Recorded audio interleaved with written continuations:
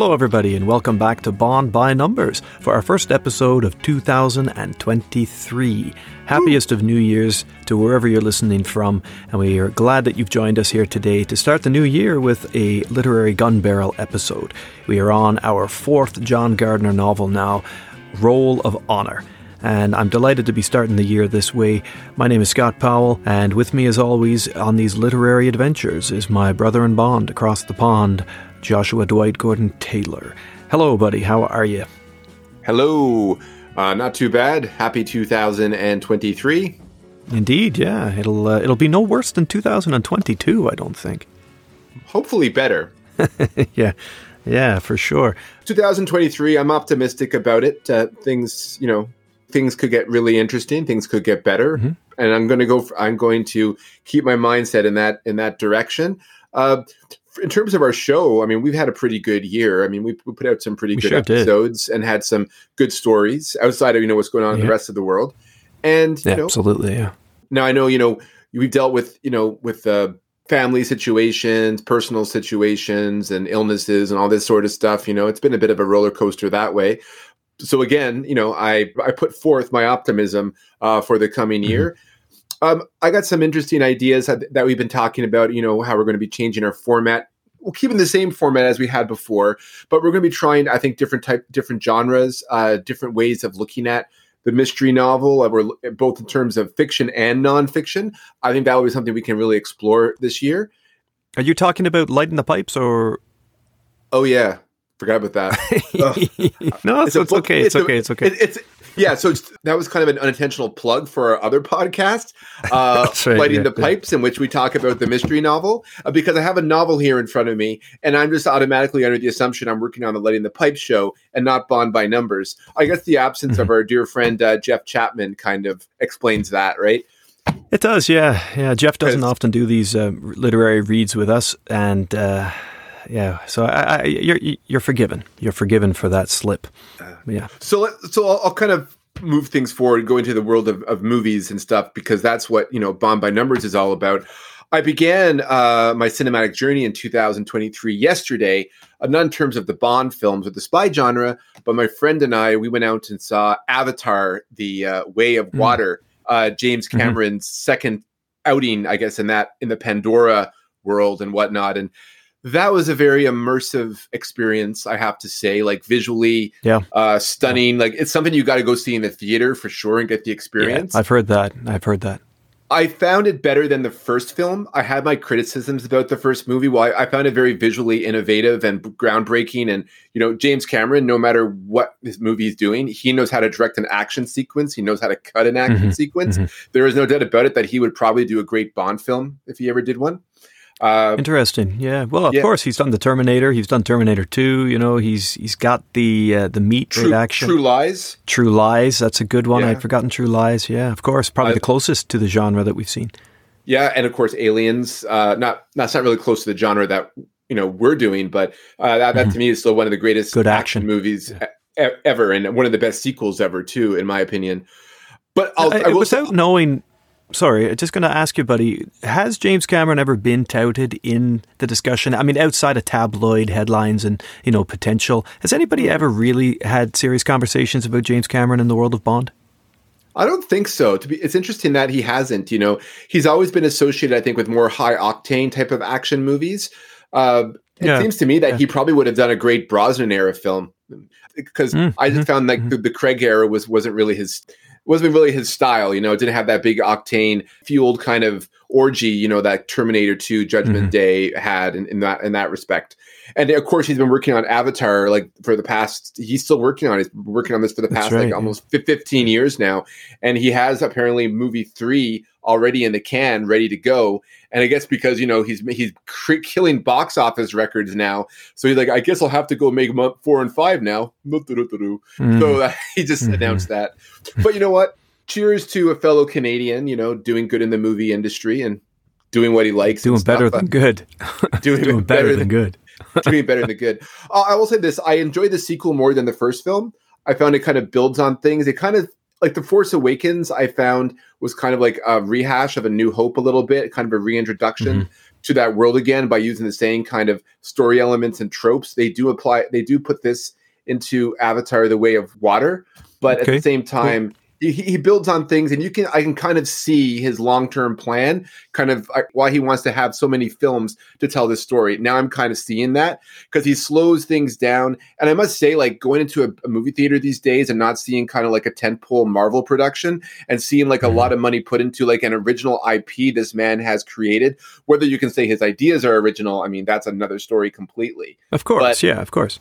Yeah. But, everything borrows from something. So it's good to go out and see a movie in the theater, kind of like, Top Gun Maverick, for example, which to me was one of the best films I saw last year. It was just one of those stories. It's nice to go to see a movie that's not about a comic book.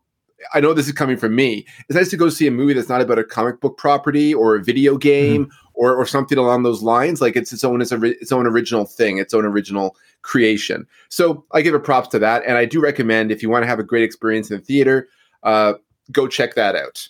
And that's my first cinematic indulgence of 2023.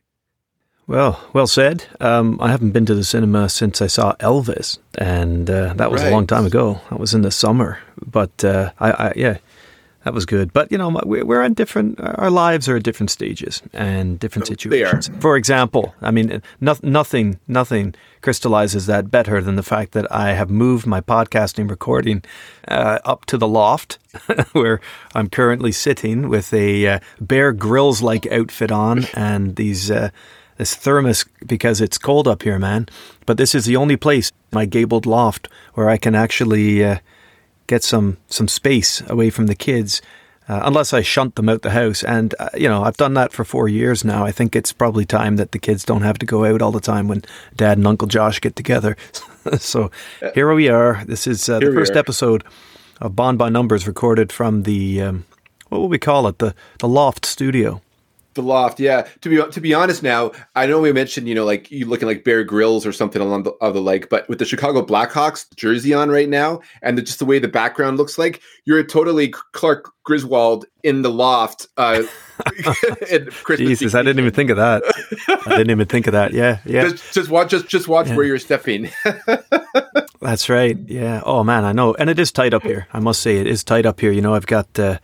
I've got this Blackhawks jersey on. It's keeping me warm, and I got a hoodie on underneath. I never wear hoodies, but this is just the new normal, and I'm happy to be here. It's beautifully soundproof, though, like naturally soundproofed, and and that's great because what we do doesn't bother the family, and what the family does doesn't really bother me. And I'm here if I need to be pulled out. So it's probably a long time coming, this transition, Josh.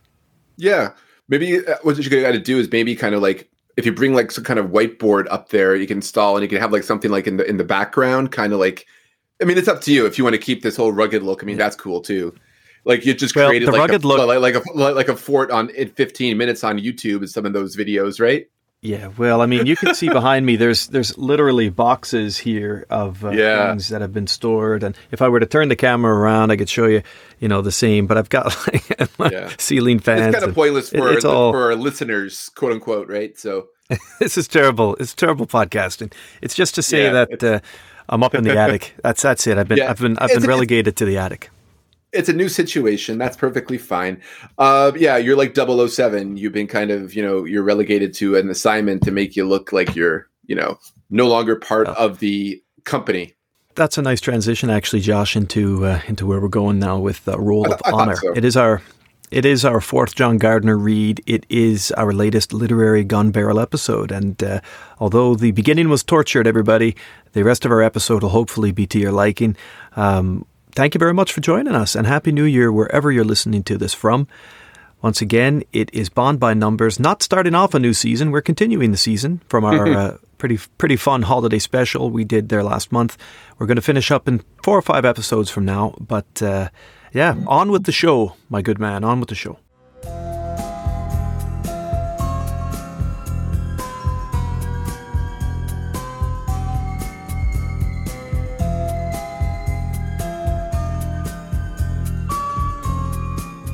Right. So the fourth John Gardner James Bond novel, Roll of Honor, that's what we're talking about today.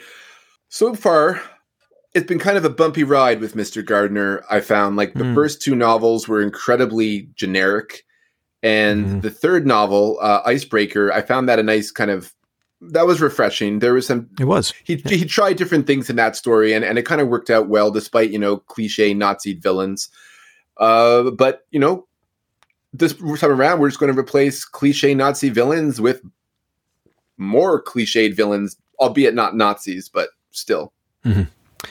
Yeah, so there's a few cliches here. Yeah, and as I was doing up some notes for the show, Josh, I was trying to articulate for myself really what it is about the Gardner villains as we've seen them so far that have kind of created, or I should say, what it is about the Gardner villains that is most noticeable. And I think if we were to consider them, it's like a mold, right? Isn't it? Because they have involved, the 404 Gardner books now have involved thin, older white guys as villains. The Laird of Mercaldi, Conrad von Glode, Walter Luxor for Special Services. And I know you could say that Nina Bismacher was actually the big bad, but, Walter Luxor was like next in line, right? The big, skinny, high-ordered Spectre agent. And now we've got Dr. Autumn Holy, or if you prefer, St. John Finesse. St. John Finesse, yeah, or Finns, however you pronounced it. That's perfectly fine. In the book, we're told that it is pronounced Finesse. Okay. I must have missed that. Which sounds probably to me really dumb, but hey, it is what it is. Like, Gardner is. Sorry, go ahead. I said sometimes when you're disinterested in what you're reading, you miss things like that.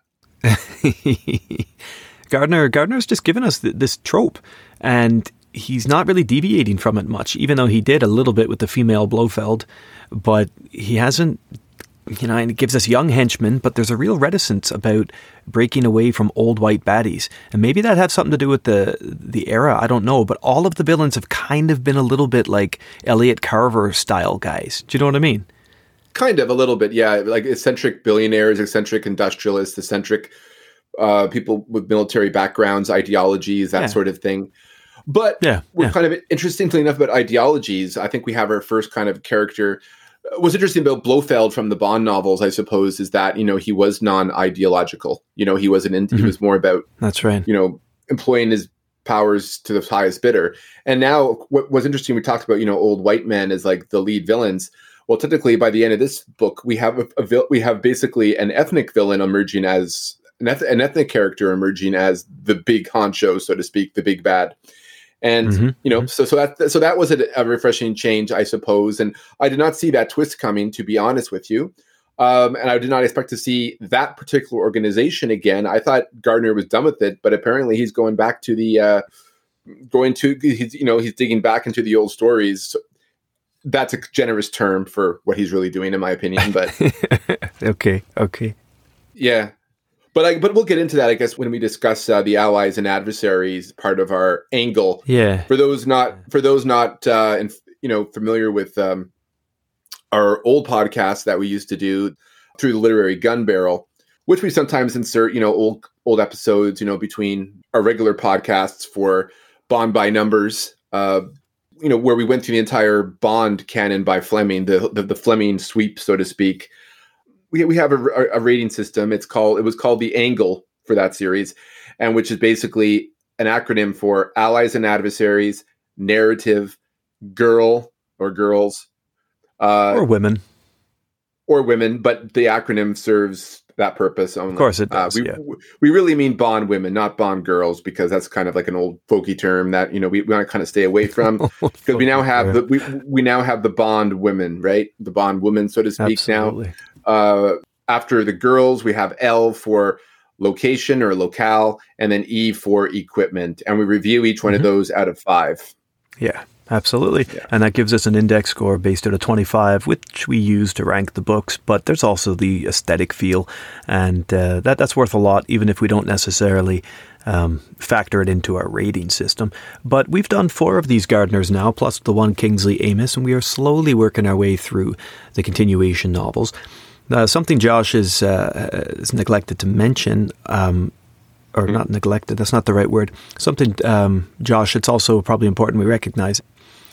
we're both big readers, but we read lots of other things. And like so many of our listeners, we're not just going to plow through the next 20 books, boom, boom, boom, boom, boom, boom, boom. Like we've got things we're reading for work, things we're reading for life, things we're reading fiction, nonfiction, things we're reading for our other podcast, Lighting the Pipes. Yep. If you're interested in mystery and crime more generally, then pop over there. We'll be getting that series started again very soon. We could plow through these Gardner novels, but we're just enjoying doing them every couple of episodes as part of our major drive on Bond by Numbers. But I think this year we got plans to get through. Next season we got plans to get through 3 or 4 of these books. So I'm excited about doing these books with you. I remember mentioning that earlier in the show, a few episodes back, a few reading books back. It might have been when we were doing License Revoked. I am really glad we're doing these, and I'm excited to see where the Bond character goes. I have read a couple of the later books, like Sebastian Faulks and Kim Sherwood, I know we talked about earlier, but I haven't read any. That's right, yeah, and I haven't read any of these Gardners, though, or the Benson books afterwards, and so I'm a bit of a newbie in that respect. So I'm really looking forward to taking this journey, and there's absolutely nobody I'd rather be taking it with than yourself. You've been my reading partner since way, way before we started podcasting. We've been doing stuff like this and not sharing it with others for many, many years, back to the old days of snail mail reading lists and soundtracks and mixtapes. We've been at this a long time, so it's really. For me, I love the episodes with Jeff where we crunch the movies, we do the what ifs, we have fun. But I feel like sometimes this is us getting down to brass tacks a little bit more in the wheelhouse of what started us all off, And I really like these literary episodes we do because I think they give us an opportunity to meet each other at our best, Yeah, I agree with that, and it's nice. Nostalgia, it's a Greek word that means, old wounds, but I don't think of them as wounds. I think more of them as, I don't want to use the word triggers because that sort of has a connotation these days that refers to a lot of other situations. I like the feeling that I get, returning to nostalgia, despite, what I might feel about the text that I'm reading. Mm-hmm. I feel that, just talking about it and going back into what we love about that world and discussing how that world doesn't quite, how a particular story may not actually bring back that world the way that we wanted it to, and thinking about the way that we wanted it to be, that's part of the fun, I think. Even in terms of criticism, while it's not really fun to eviscerate a novel, at the same time, it is fun talking about it regardless. So. Mm-hmm. And, in terms of nostalgia, just before we get into our book review, I'd be remiss if I didn't mention that we're coming upon the anniversary of our dearly departed Granio, who, of course, is such an important figure to this show, really, because she motivated its beginning, its origins way back by giving us our first Bond films and introducing us, our grandmother, to the series. If you're interested in hearing any of her not posthumous, it was certainly lively when she was around, but if you're interested in listening to any of her reviews, and then by all means go back to season 1 and check out the end of our big film episodes that we do with Jeff. We've always got a Granio interview there, and that was such fun. I'm so pleased we did that, and I'm so pleased for posterity's sake that we got those on recorded too, Yeah, it's nice to have that to fall back on, just if you want to, remember her and outside of the usual ways of remembering someone, who's very dear to me and passed away recently. Not recently, but it still feels kind of recently in the sense. Yeah, well, it's been a year now, so why don't we dedicate this episode to her? I doubt she ever read this book and would ever want to, but this is for our dearly departed Granio, and she would have some opinions about it, you can damn well be sure. Too much computers. That's one thing, yeah. All right, why don't we get into it, buddy? Why don't we get into it? It's time to discuss Roll of Honor. And as always, we've got a little plot summary prepared for you. So if you have read the book and you just want to meet us on the other side of the summary, then just fast forward about 15, 16 minutes and we'll get you on the other end. But if you want a refresh of what this fourth novel by Gardner is all about, then sit back and relax and I'll take you through it. All right.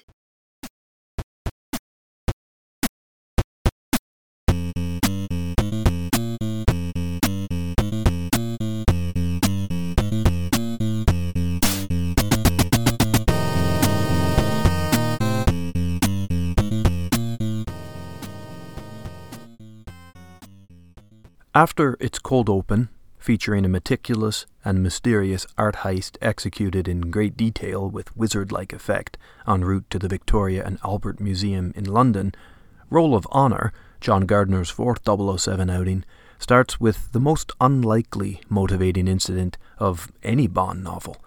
Equal parts nebulous, lazy, and ridiculous, Gardner kickstarts the story with an episode that, if pursued logically, would raise legitimate questions and threaten canon regarding Bond's origin story and orphaned background.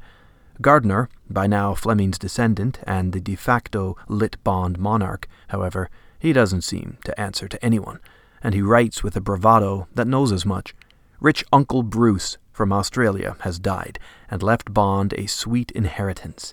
Ignore the fact that Bond's uncle has never before come into play across 18 previous novels or collections of adventure.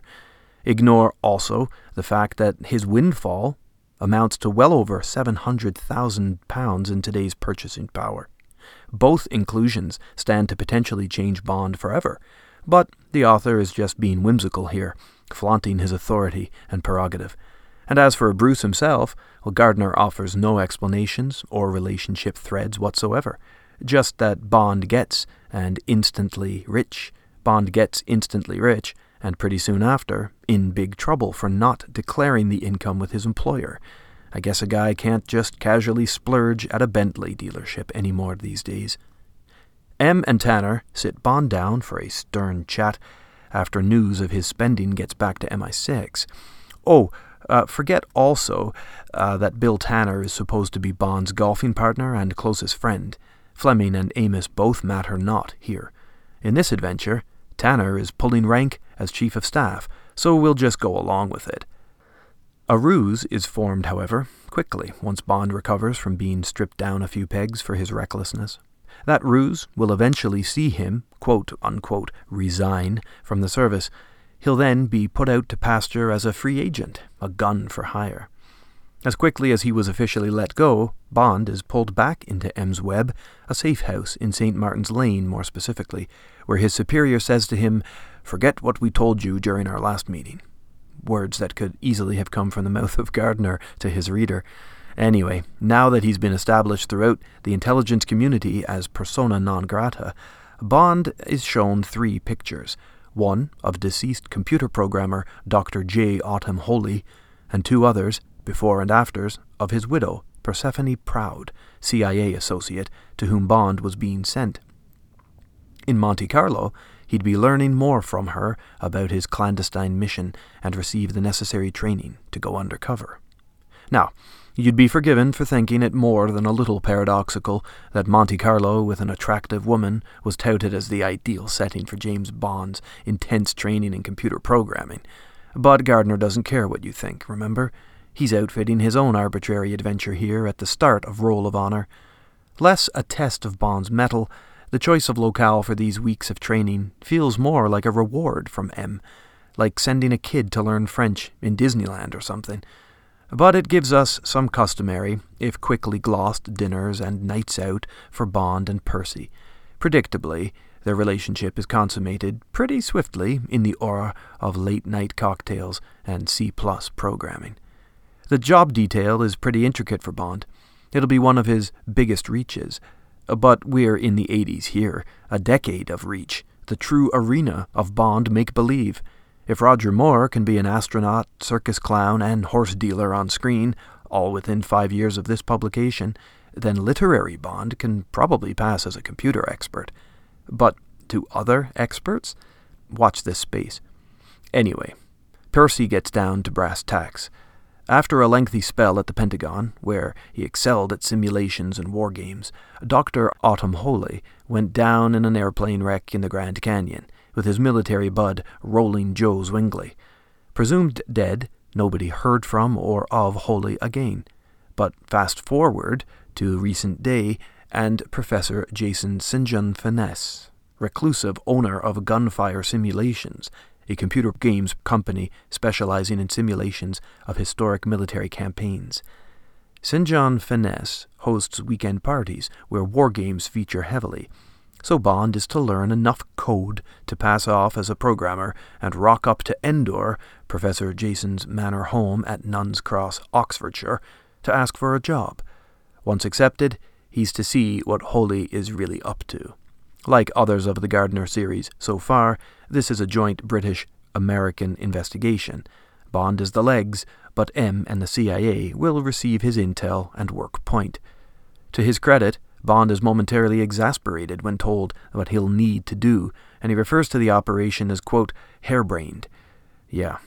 Percy confides that J. Autumn Holly has, quote, amazing powers of concentration, and that his programs are built with security features and sophistication that criminal outfits would almost certainly be paying top dollar for.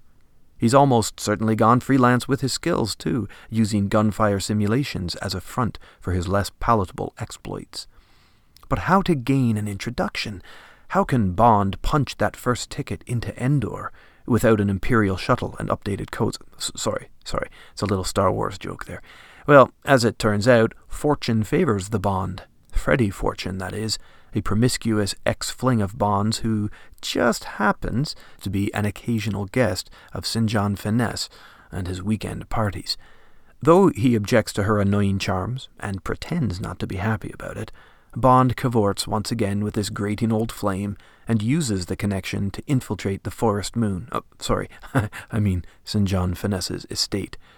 Now, because he's technically retired, Bond doesn't have to lie as much as he usually does being undercover. This is something of a relief because, mercifully, we bypass so much of the convince the baddie trope. Well, sort of. While a guest at Endor, Bond is introduced to the rest of Holly's entourage. Wife Dazzle, aloof and stately, who looks more than a little like Percy did before her makeover, and two in-house programmers, Peter Amadeus, gay and stereotypically opinionated, and Cindy Chalmer, sexy nerd and soon-to-be informant. There's also Balmer and Hopcraft, otherwise known as Tiger Balm and Happy, hired muscles who lurk nearby, but don't really amount to much. They're a threat on the page for only a few moments.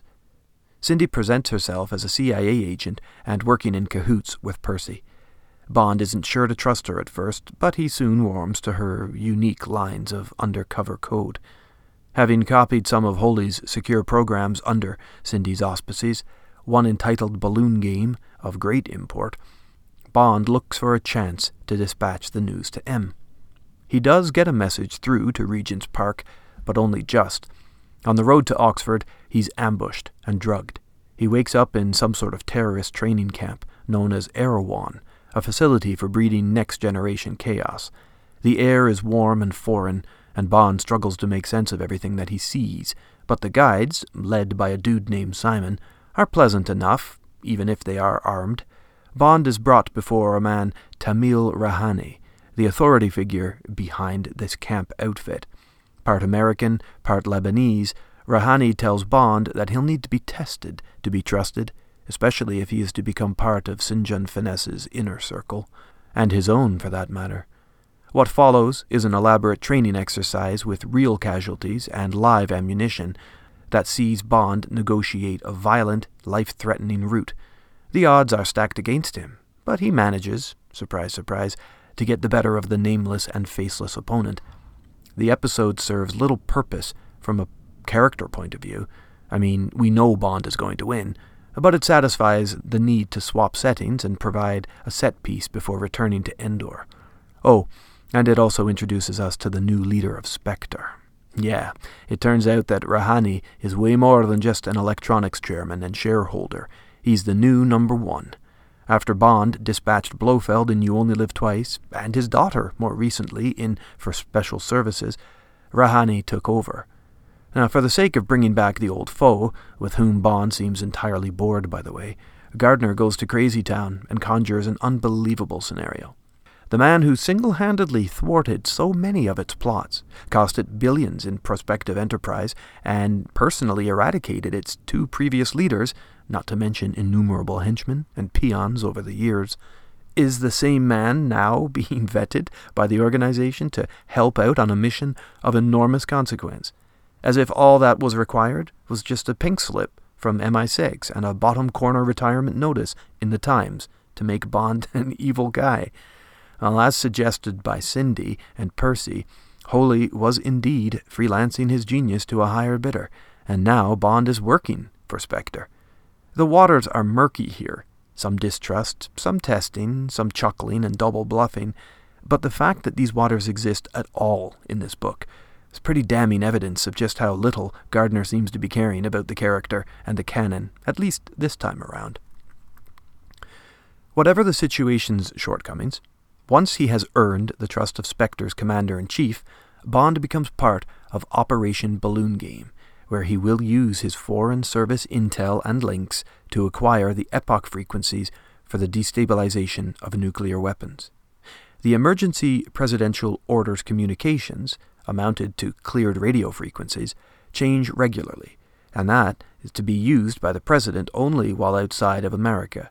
Spectre is using Holy's computer genius to manufacture, just like it did with the Cruxator paintings heist in the opening of the book, a sophisticated takeover of defense computer security systems. So, far from ratcheting it up, Spectre plans on removing the nuclear threat so fast between the East and the West that both economies grow unstable and chaos ensues. Two superpowers get stripped naked of their biggest weapons and leave room on the stage for new powers to emerge. Or at least, this is what the altruistic Dr. Holy believes he's signed up for. The truth, learned towards the end of the novel, is that Rahani intends to issue the epoch for American disarmament only, leaving his friends in the Soviet Union top dogs in the nuclear playground. But before the big event takes place, games and sex. First, Bond is returned to Oxfordshire peaceably, and back to Endor, where he must defeat Holy at his own game. This one, a beta version of Gunfire Simulation's latest title, based on the intricacies of conflict in the American Revolutionary War. The narrative set piece is entertaining enough, and Bond finds a way to beat the genius at his own game. Desperate to get a message to M once more, Bond sneaks into the parked Bentley by using Cindy, at her own behest, I might state, women's lib and all that, Gardner, to peep show the guards. Now, while this red light show is ongoing, Peter Amadeus pops up and surprises Bond in the garage by asking to be taken safely away.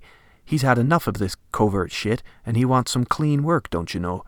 Well, Bond can only think to tell him to hop in the trunk of the Bentley, and he hopes to get him out soon. He'll have to sleep there for a few hours, but Peter seems up for it. Amadeus complies, taking his chances with that boot, and the prospect of returning to some normal life. Lesser pay, but longer lifespan. When he returns to Cindy's room through the garage skylight, Bond pretty quickly dances the cathartic boogaloo and tallies sexual tryst number 3. In the morning, Holy confronts Bond with his knowledge of that dalliance and accuses Cindy of being a thief, which she is. In a naive bros before hoes gesture, he simply asks Bond if he is legit and on side, despite having spent the night with the traitor. Bond just says yes. Okay, so that seems good enough to greenlight the next steps of Operation Balloon Game. Bond heads into London, under instructions to collect the epoch frequency for the next day. He does this, but not before meeting Percy, M, and Tanner. In this meeting, Percy becomes the reader's surrogate and is given a broader view of the so-called plowshare danger and why immediate consignment of nuclear weapons to a scrap heap poses enormous risk to the world.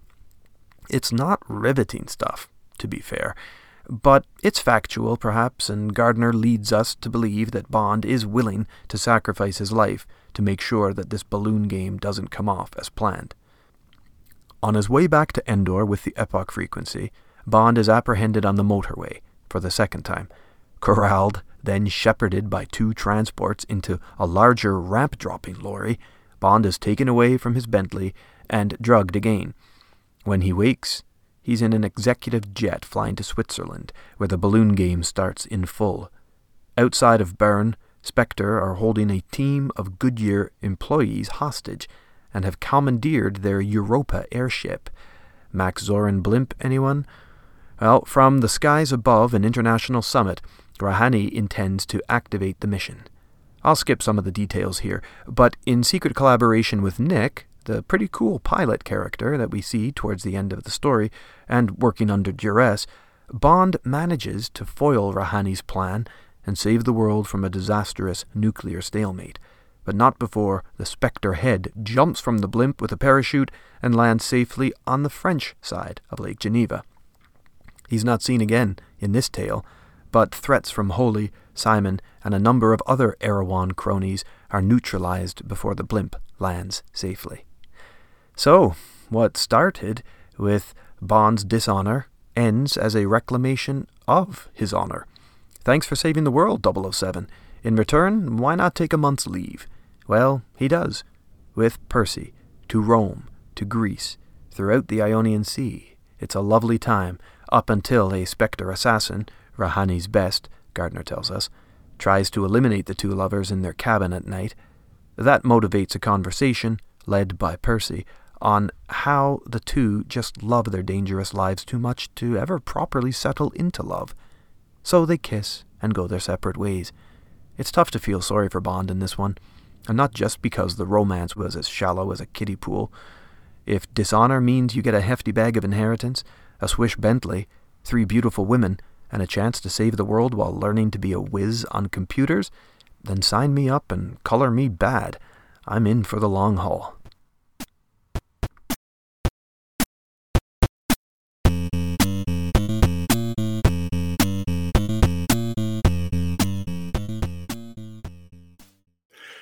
Well, I think at this point, with that summary, more like review, I think we can just call it a day and take off because... Well, it wasn't... I mean, I showed my hand, parts of my hand there with that, but I didn't show it all. The parts that were easy to talk about were easy to talk about, you know what I mean? Yeah, absolutely. But I mean, I think that just comes through in the next, even like in terms of a narrative and you're going over something as a summary, you can't help fall into the critical aspect of things because... No, you can't. You got to be objective about it. You're writing blurbs for Wikipedia, aren't you? Yeah, absolutely. And, and that's perfectly fine, but it doesn't work all the time. I think, it came off as very naturalistic response to what you were summarizing. And I think, if anything, it gave more momentum and excitement than the actual novel did. So, whoops, well, I tipped my hat again there, didn't I? Okay. You did. Well, let's get into our angle then, Josh. You've already explained what our angle is. It's our scoring system, and we start with allies and adversaries, the good guys, the bad guys, the friends, the enemies. Let's go. Let's look at our allies and adversaries. So for allies, we have Percy or Persephone Proud. We have Cindy Chalmers. 2 characters that seem like they're Stan Lee creations because of like the alliteration in the naming scheme. Yeah, I know, right? I feel like he's given them comic book names and not James Bond, not Bond women names. I mean, Percy Proud is kind of bouncy. It's kind of flouncy, It seems like she's, I don't know, like Percy Proud just seems like she's like, it sounds like someone who would appear in Archie comics or something like that. I don't know. Well, they were very popular in the 80s, remember? Yeah. And I mean, they're still popular now if you consider if you consider Riverdale as Archie, but that's another story altogether. That's a different podcast. Yeah. So then we have M, our head of British Secret Service, as usual. Bill Tanner, our chief of staff, he's back into the canon, so to speak. He never had a very good year, but he did survive the situation, and that would be Nick, the blimp pilot of the Europa. And Peter Amadeus Mozart, or Peter Amadeus, he was kind of an ally, I suppose, because he was instrumental. He was he was a turncoat. Yeah. He was a turncoat. Yeah. A thinly stretched ally. And then where would you put Freddie? Where would you put Freddie Fortune? Oh, Freddie Fortune. Which is revealed as a double agent, right? She's revealed as actually being like, she's supposed to be some sort of like low key kind of like lipstick communist, I guess you could describe her. She's kind of like champagne socialist, yeah. Champagne socialist, yeah. Yeah, her character was there was a thing of they could have got something interesting in her direction, but she kind of gets just left out of the picture, and it's kind of we were reminded of her later on in the narrative when it comes to the final act, because she's actually a British Secret Service agent, or she's undercover, and she's basically doing that. That's a way for her, I suppose, to gather up intel on possible communist members, and to me, that kind of has a dark kind of connotation to me, because now we know like she could probably just round up young socialists, like young students, coming out of like college or whatever, and then they're in the London society, and they're talking, because they have great ideals. Because it's 1980s, it's the Reagan administration, and there's going to be people there who have socialist views because, hey, big time. Western democracy may not be that great at that time, like it might be a scary place, and so they have more open-minded philosophies, and they're young people. And this person, Freddie Fortune, is the one that, rounds them up for MI6 and MI5 and whatnot, and basically feeds them to the wolves, right? That's kind of how I feel like what her job is. And so, that does put a dark spin on what she is, as opposed to being kind of a foolish socialite who loves the little red book, or is given or that's her cover story anyway, so that she can lure in these young socialists, right? So, but she is introduced to us, Josh, as like an old flame of Bond's, and Bond is almost like, oh no, not that grating, annoying woman. I'm going to have to play into her favor again to get what I need. So it's kind of like I kind of got the feeling of her being like a woman that's alluring, but deliberately drawn by Gardner as being kind of annoying, deliberately annoying, sort of sexually charged figure, like a designing women type figure, Do you know where I'm going with that? Definitely stereotype, promiscuous, wants lots of men. Like she's drawn that way by Gardner in a kind of superficial way. And yet then you've got that other side of it, which is really interesting. And in a sense, I felt that Freddie Fortune was one of the more valuable assets in the book, even though her presence on page is really, really short, because there's something, like you said, you could do with her. There's something you could do with this character. She's got depth if you wanted to go and explore it, but Gardner's not interested in doing that here. No, and another alliterative name too, Freddie Fortune. There you go again, which is kind of a hint towards her true loyalties, because fortune, that implies capitalism, right? So that's kind of interesting. Yeah, that's kind of interesting. I will say though, like in terms of like her character, like she kind of reminded me of like I don't know if you're familiar with the Mitford sisters. They were sort of like connected to British fascism in the 1930s. Well, one of them married Oswald Mosley, who was like the British. It was the British fascist leader. Anyways, so they remind me a lot of like the Mitford sisters in terms of like just being like kind of like these high this socialite, someone high in the social, like Anne Charteris, someone like that. Yeah, someone like Anne Charteris, exactly. And in terms of like they're high in society, and they have all these connections to like perfidious, governmental regimes outside of of the UK, and and they have connections to it, and they're sympathetic to it. But it only seems to be because they're there for the intent. But it almost seems like they're fickle in terms of like. It's almost like they're airheaded, I guess you could say. I don't want to use the term like bimbo, but they're kind of like fascist bimbos. And I think Freddie Fortune is kind of portrayed as sort of like as sort of like a communist bimbo, like on the surface.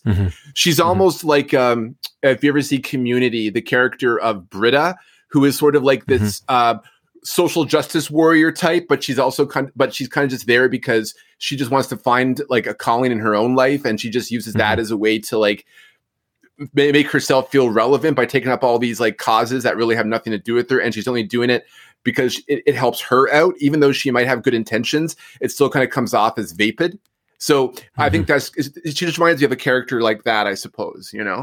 I think you're giving Gardner and the character I think more credit than it deserves, because she was written, I thought, with the seedling of potential and interest, but she was just a sexualized pawn who later, by data dump, we're told, has got a really important role, within MI6. That's kind of how I feel. I feel that too. But I will give Gardner the benefit of the doubt. Maybe, just maybe, this is a seedling, as you said, and maybe this is him more establishing a greater kind of, is doing more world building here, starting to do more world building. I would love to think so.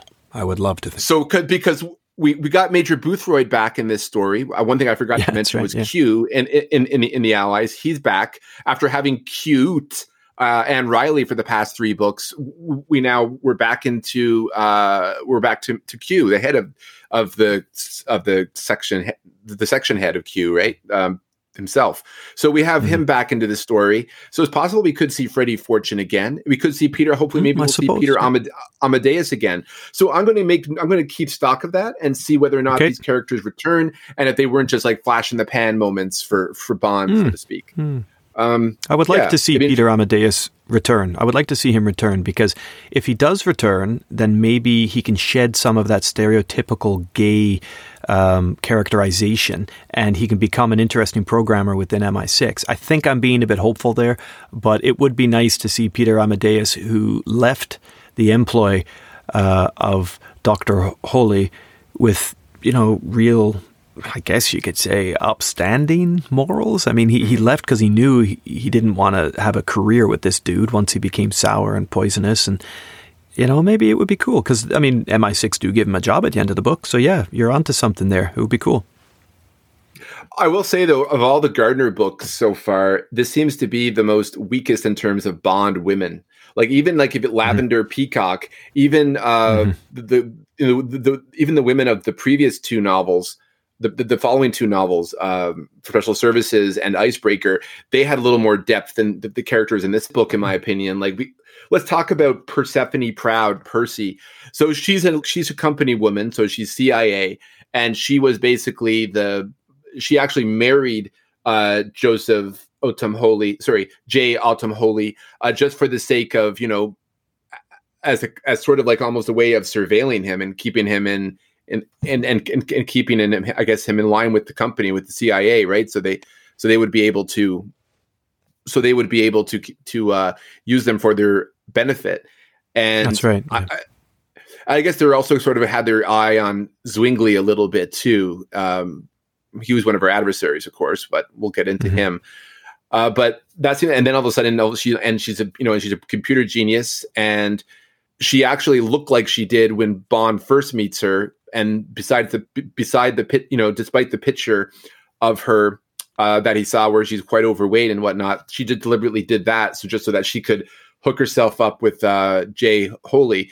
I'm wondering if that's the reason why he bought her as a wife and not a double agent against him, someone who's spying on him, keeping surveillance on him. Yeah, maybe. Because maybe.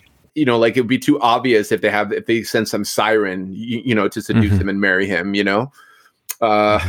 like sort of like Tom and his Canadian green card wife on Parks and Recreation. It's just not a believable scenario, and that's why maybe he kind of didn't notice that at first, and obviously he had no idea even up to the end till his death that Percy was actually a CIA, like she was a CIA agent. So that's interesting.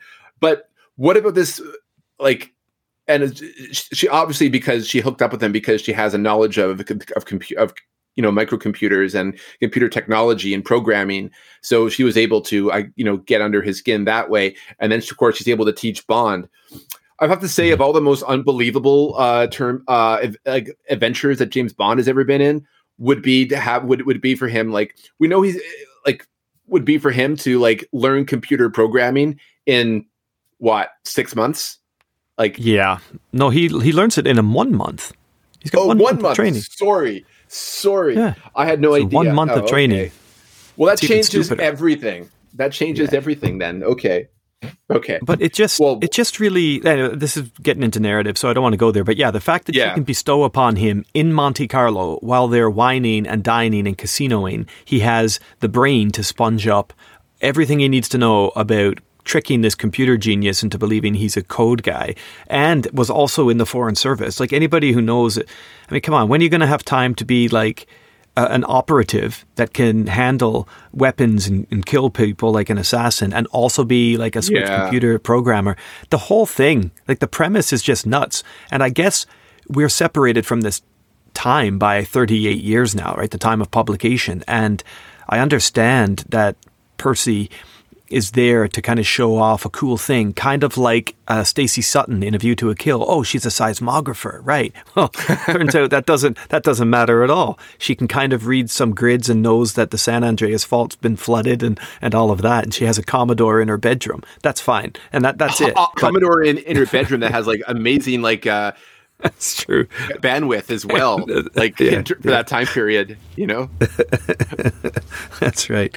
Anyway, Percy is a flat character to me because she's a means to an end, and there's no dimension given to her. Yeah, and especially, you know, at the end of the book with that conversation, like, well, Bond, you know, we just love the danger too much. Like, we're obviously not meant to be in love because. You know, it's just always going to be looking over our shoulder together. Yeah, you're right. Let's just kiss and be done with it. Like, she was just a sexy, like we've seen that before in the Gardner stories too, though, like an independent, sexy female agent who nevertheless falls for Bond's magic penis, as they all do. And there we go. Like, that's it, right? Like, I don't mind the free and easy sex as long as it's, you know, understood that it's not going anywhere. But Gardner's not really sure. It's just like, he has his female character here, Percy, give in to Bond so quickly. And I think it's like the first time that she kisses him on the cheek and he moves in and she goes, no, no, no. And then the next night it's like, yes, yes, yes. Do you know? It's just... Yeah, I know what you mean. I know what you mean. Anyway. We can kind of table that into the girls category once we get to it. But and Cindy Chalmers as well. But of the two of them, though, who would you say is more of the Bond girl of the story? Like, if you could say, like, who is the Denise Richards and who is the Sophie Marceau? Well, no, that's not a good example. No, that's not a good example. But yeah, I hear you. I hear you.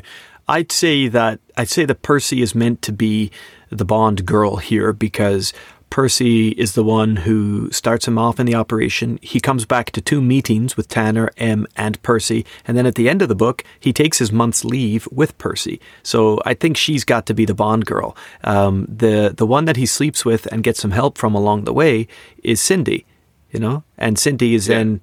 At the end, Percy sends Cindy back to Langley, and I think Gardner writes that at the end of the book, Percy had a wicked smile when she told Cindy that she'd be going back to Langley, which suggests that she knows that Bond and her have slept together, but now he's off for a month. He's definitely going to be going with me. Like, and that's very immature writing, and it's very tropey writing.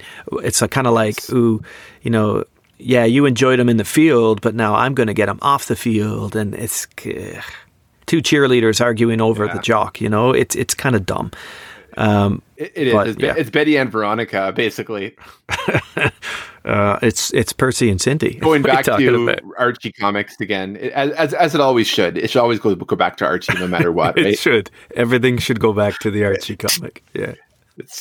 Absolutely. Let's talk about. So those are the Bond women, obviously, of this story. M. What did you think of his portrayal in this book in particular? Do you think he was still being the same M as usual? No, not at all. I thought M here was really dumb. I don't mind. Like, my problem with M is linked with the problem with the premise. Like, this inheritance Bond gets, and then M being like, well, you never described how much money you'd be given, and you never told us that this. I don't know why M's become Jimmy Stewart, but anyway, M, like, I think it's dumb. I think he's dumb, and I also think Gardner is not interested in having him there as any real like serviceable role, because if you recall, check mark. M on page. I don't know. Yeah, we got the same copy of the book. We're reading from an Orion Publications paperback. Everybody, if you want to check page numbers with us as we talk through this. But I'm going to page 149 here, and if you turn with me, buddy, you'll see 149, 148. No, that can't be right. Hang on a second. I'll edit all this out. Don't worry. 164. I'm reading off page 164 here, Josh. And everyone else, if you want to follow along, and if you have that Orion paperback with the blimp on the front that we do. This is it. Like, in the middle of the page, right? Bond, this is just before the final action scenes, if you will, of the story, when he's happened to get this meeting back with Bond, or with M and Tanner.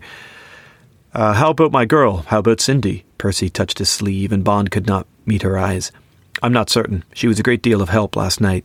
Even tried to steal a copy of their main program, the simulation of whatever they're doing. He turned to M. It's on Spectre's instructions, this business, sir. Did you know? Is it indeed? M could administer the iceberg treatment when he had a mind to. That villainous outfit is on the warpath again, eh? But you still haven't told me about Cindy. Percy had her hand tightly on his arm now. It's like Gardner is willing to let the whole Spectre thing disappear because the girls are jealous. And M is like, oh, that damn outfit again, that Snidely Whiplash guy. M doesn't care. Gardner doesn't care. This doesn't have to be a Spectre story. M is so tired of Spectre by this point, and it feels like Gardner is really fucking tired of Spectre as well. It's like it's in there because it's fan service, but I don't know what fans are reading this and being like, yeah, Spectre's back, all right, this is killer, man. Like, I don't see that happening, because M, to answer your question, looks really bored in this book, and he's not interesting to me. Not like he was an Icebreaker, where he was kind of keeping Bond in the dark deliberately, and Bond got really mad about it, and then he realized why he was being kept in the dark. Here, M is just like, well, you didn't claim any of that extra inheritance, Bond, and now we're going to make it so that you resign. Resign, sir? Well, yes, but you're not really going to resign. But we're going to use that to our advantage because Spectre wants you to go work for them. Fuck off. Oh, M. I'm embarrassed for the character of M that he had to act this way in the book. So, to answer your question, I think he's bad. Yeah. Same with Bill Tanner. Brought a character Tanner, back that was... like, what happened there, Josh? What happened with Tanner in this book? Tanner and Bond are supposed to be like best friends, but here he's like some... I don't know what he is, like some sycophantic upstart that's just wanting to push Bond down and like, oh, well, we've got to read your book. He's almost like, he's become like a careerist almost in a way. Like very ambitious. Really it seems like he's steamrolling over Bond because of the public reception of the whole situation with the inheritance. Let's talk about the so-called windfall. When they said Uncle Bruce, obviously I had my reaction going, who the F is Uncle Bruce when he is the orphan of a Britishman, of a Scotsman and a Swiss woman. Yeah, I think that's what it was. Yeah, who is Uncle Bruce? And when I was thinking of this, is this Gardner kind of making a joke because obviously this Bruce had a lot of money? Is this Bruce Wayne? Like, who the heck are we talking about here? In Australia, I don't. Well, it might have well been. Yeah, Bruce Wayne's one of the only things that's not in this novel. Yeah, absolutely. We forgot about the forest moon of Endor, but we'll get to that. I actually read up on the biblical Endor, which is what the reference is. So that's of course. But it doesn't matter. It's a word, it's a term that's in the cultural psyche at this point of publication, like really richly in the cultural psyche. So is Gardner just ripping this off just to get a few extra readers, or like what's he doing here? I don't know. It's kind of like his reference to Terra in for Special Services too, right? But so who are the Ewoks? Yeah, well, the Ewoks could obviously have foiled this operation by the new Spectre, in my opinion. Just need a couple of like booby traps and some like wooden logs and stones. Yep-cha! More work for Warwick Davis. Anyways, I don't think he needs much more work. He's doing all right. Yeah, he's doing okay. He's got that not too great Willow series, but whatever. It's cool. Yeah, it's cool. He does his thing. Moving on though. So Nick the Blimp pilot, probably like the only likable character in the whole story. I like Nick the Blimp, man. He is cool. Like he's cool under pressure. He's working under duress, and he even looks at Bond kind of like, "Oh, who are you? Oh, right, okay. Well, I suppose you look like a ticket out of here, so I might as well hitch my wagon to you, And that is good. Yeah, Nick's okay. Nick's pretty cool, but again, he's serviceable. But I'd feel pretty good if Nick was flying my blimp. That could be an innuendo of some kind, but I can't really... It's not a euphemism. No, it's not. But it's affectionate regardless, so we'll take that as it is. It is. Now, adversaries. So let's talk about our big bad. I suppose the main villain, you could argue for the majority of the story, is J. Otumholi, or Jason St. John Finesse, as he's known. Professor St. John Finesse. So obviously, let's go right to it. this book came out in 1985. A View to a Kill came out in 1985. 84. And we have 84. Okay. So perhaps was St. John Smythe in A View to a Kill? Was that a nod to this story? Oh, yeah. I mean, obviously, of course, I think it did. Maibaum must have stole the blimp thing too from John Gardner as well. Yeah. I don't deny or I don't doubt that for a second. Yeah. I mean, there will be people listening, I'm sure, who know the exact answers to that date, time, subscript and reference point. So by all means, get in touch with us here on Bond by Numbers and let us know. But certainly that's the leading evidence that St. John Smythe came from St. John Finesse and the blimp came from the blimp. And I'm also thinking, by the way, that there's some Living Daylights play in here too. But we can talk about that when we get to the narrative. You think of Whitaker, Whitaker's character versus Foley's War Games. I think the 80s Bond also benefited from some of it. Yeah, of course. Yeah. And all the computer stuff. Did Garner borrow that from Never Say Never Again? I wonder. Curious. But anyways. Yeah. So we have J. Otumaholi. As a villain, I'm going to say not too much, really. I did like the war game scene, to be fair, and I did like how he has a huge tantrum, and that did make his character somewhat more interesting. Yeah. He seemed very shrewd, and I found like his mannerisms and how he spoke and how he dealt with Bond, like despite Gardner pushing the unbelievable narrative. And this isn't like an unbelievable narrative in terms of Moonraker, the film, for example. No. This is just unbelievable in terms of how people would act in the intelligence community in this profession. That's right. Yeah. How they would deal with situations. Like I think the whole situation. I think the whole thing about him learning computers. I think J. Otumaholi or Finesse would have saw through that totally. Instantly. Would have sniffed him out completely. And maybe he did. Yeah. But if plot he armor did, saved Bond there. Yeah. Yes. Plot armor. But if he did see through it. He's not it wasn't revealed really in any depth by the writer. The thing they keep getting hung up on is is he trustworthy? Is he trustworthy? Well, if you really thought about it, how did this fucking guy learn to be a computer expert in a month? That would tell you the answer to your question, is he trustworthy? The answer is no, because he went away and learned it from some chick in Monte Carlo. Anyway. Yeah.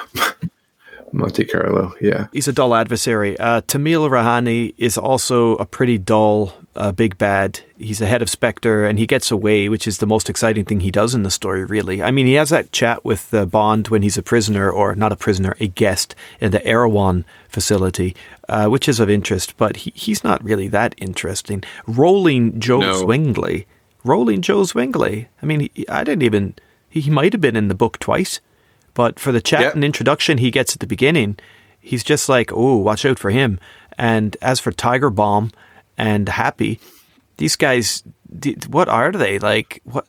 That's just a gimmick. That's pandering to the gimmick of having a Bond henchman in there that has a cool name. That's all that is. Because is that a cool name though? Tiger Bomb? Okay. I don't know. Is that some sort of type of lip chap? Tiger Bomb. Well, it is. It's an ointment. It's like a heat activated ointment that kind of works on muscles and things. Yeah, for sure. It is a real thing. Tiger Bomb. Yeah, well, but that's cool. It's dumb. I guess because he's not a bad guy. He's just He's not even a bad character, really. We know that John Gardner wrote before he did this Bond series. Mm-hmm. He did right. Comedic spy stories, almost parodies of spy stories. Yep. Kind of the way in the same vein that Terry Pratchett did for fantasy novels. So I'm really wondering if there's still kind of Gardner is churning these out so far, but maybe he's still in that parodic mind frame where he wants to kind of satirize the Bond franchise a little bit and kind of show it's a bit long in the tooth by this point, 1984. That's a good point. Yeah, and I think he's catering. I think he maybe be catering more to a post Connery Bond. We're still kind of we're in the late Moore era. Oh yeah, but Octopussy has just came out, and we're going on to the next Bond, and the next Bond film is on the way. So maybe Gardner is kind of just like the Bond franchise itself, just adapting to the times and throwing these things in because this is typical Bond movie stuff. Although I don't think they would probably. Yeah. It's hard to say. That's the difference between him and tropey and safe here. Yes, very tropey, very safe. And Gardner has, by this point in his tenure as a Bond writer, he has decided to write Bond movies. He's not writing a Fleming novel the way Kingsley Amis tried to do. This is Kingsley Amis. I just called him Kingsley Amis. Yeah, I think that's a really important distinction you make, though. Like, he's drawing from the films more than he's drawing from the source material. Yes, you've still got the same characters and name, but I don't see a lot of Fleming here in this book. Like, not in the texture of the relationships, nothing in the locations. Even when we get to them, they're kind of, spat upon. There's not much Fleming sweetness here. Now, Gardner is playing, I think, with like the headlines at the time, obviously. So you have Tamil Rahani, who's obviously an East Indian background, Lebanese American. Tamil is American. Lebanese American, exactly. So he's playing, with the whole Beirut situation here. He's playing with PLO, all that sort of stuff. Like he's doing that here and making basically an Arab businessman out of this individual who's also. And you've got the Iran-Contra stuff going on in the background, and. Exactly. So he's doing headlines there. Simon, he seemed kind of interesting to me. At first, he's kind of sympathetic to Bond's view, but that was more of a ploy. And then all of a sudden, like a switch is flicked. I think even Bond's character notices this, like near the end. Is like a switch is almost flicked where Simon automatically becomes like Spectre strongman number 2 all of a sudden, he does go from kind of ambiguous to like to villain to Vargas basically in Thunderball. That's right. Yeah. Nah, Vargas is cooler. Vargas was a better character in my opinion. So there we go. He had less dialogue, that's for sure. He did, yeah. But I know Vargas just had that whole like sadistic kind of sadomasochism thing to him that the actor conveyed, I think, with his eye, with he even acted with his eyes, with his expressions and stuff. Like he said a lot without saying anything, I guess you could say. Yeah, it's a good point. And we also have Dazzle St. John Finesse as well. And Dazzle is the character who doesn't really do anything in the book, but until the end when we find out that, she's in bed with Tamil. Is it assumed that she is then driving the car in the opening sequence, like in that heist you described? I'm assuming that's her. Potentially, yeah. Yeah. Could be. But at the end, anyway, that's. So, to give you your credit on the world building point, maybe this is where we're going because Tamil Rahani and Dazzle St. John Finesse are both out together, and they're both out of the story together. So. It could very well be that Spectre continues through the two of them in, the next couple of Bond books by Gardner. Yeah, absolutely. So here we have at the end of it, from the adversaries, we have a new Spectre under Rahani, and he has his own minions, his own network, as we can see how he tried to get Bond in Greece. Although he uses like a assassin who has a blowgun. Like, I don't understand why they just like walk in or shoot him or blow the house up or something. But no, he has to use a blow dart gun. Like this is the sign of 4 or something like that. Like, or right. I don't know. Like it just waiting for Tonga to pop up on the Thames. Yeah. Anyways, so that's Allies and Adversaries. I just wanted to go over those characters. I think that's the best way to kind of give our feelings towards what we thought of the Allies and Adversaries. It's a good way to break it down, in my opinion. It is indeed. Yeah. So I basically, my opinion on the Allies and Adversaries is that they're cardboard cutouts, aside from Holy, who had a little bit of, he could have gone somewhere, but he didn't really. He just went back and he was so like wiped out, like in a puff of smoke. You know what I mean? Like, no. He screams and turns and gets shot as he jumps on someone. He's like a tiger. He just jumps and he gets shot and he drops. That's it. And that's all he is. And for all his planning, it really was. I mean, you can kind of compare him, I guess, to how they wanted, I guess in Never Say Never Again, you have Klaus Maria Brandor as Largo. And maybe they wanted to do something with that character in that direction. But maybe. I don't know. It's hard to say. So in terms of Allies and Adversaries, I'm going to pass it. I'll give it 2.5 out of 5. Well, that's exactly what I gave it, actually. I did the same. I gave it 2.5 out of 5 as well. I would have just given the score for the characters themselves as 2 because I don't really think they're that interesting, and I'm less than interested while I'm reading them. But I think that if there's some world building that happens, and this is where we're going to give credit, there is some depth to Freddie Fortune that could be of interest going forward. There could be character arcs with Tamil Rahani and Dazzle, and maybe this is why there was some darkness about the two of them, some shadow about them. Maybe Gardner doesn't want to reveal everything yet. And if that's the case, then I'm happy to give it a half point on the the good merit that I hope is deserved. But truthfully, there will be people listening to this that know how these characters end up, if indeed they ever return. So as they exist in this book, 2. But going forward, I hope we get to see a little bit more of them. So 2.5. Yeah. Okay. That's a good one. All right. So let's move on to narrative, where we talk about the story itself. And I suppose just the terms of the writing style. I mean, we kind of been through the John Gardner writing style, and we talked about in Icebreaker how we definitely found an improvement compared to the first 2 novels. I feel like we're regressing back to the previous John Gardner from Icebreaker in this one. Mm-hmm. Yeah, unless this is a setup novel, as we talked about, like with the adversaries and allies. Like, is this a setup novel to a few more storylines that he's going to be pulling out the next couple of years? Then great, then I'll accept that. But for the meantime, we're very much like in for special services territory. Definitely, I enjoyed the novel more than For Special Services, if that's anything to say about it. Okay, well, you didn't like the big snake. You didn't like the big snake? No, not particularly. Burmese python. It'd be good if there was one of them in the blimp.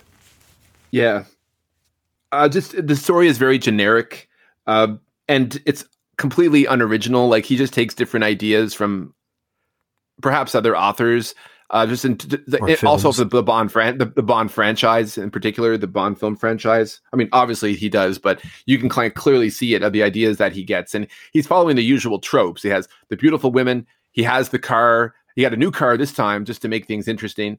But then there's like this, just like the implausibilities we discussed. In terms of St. John Finesse, how he vets Bond and how that screening process was completely unbelievable and self-serving to the author telling the story and not helping the story whatsoever, just creating more plot holes and more plot armor for Bond in this case. I mean, we obviously know James Bond's going to come through. I did like how in this one, though, Bond was never really in danger in this one.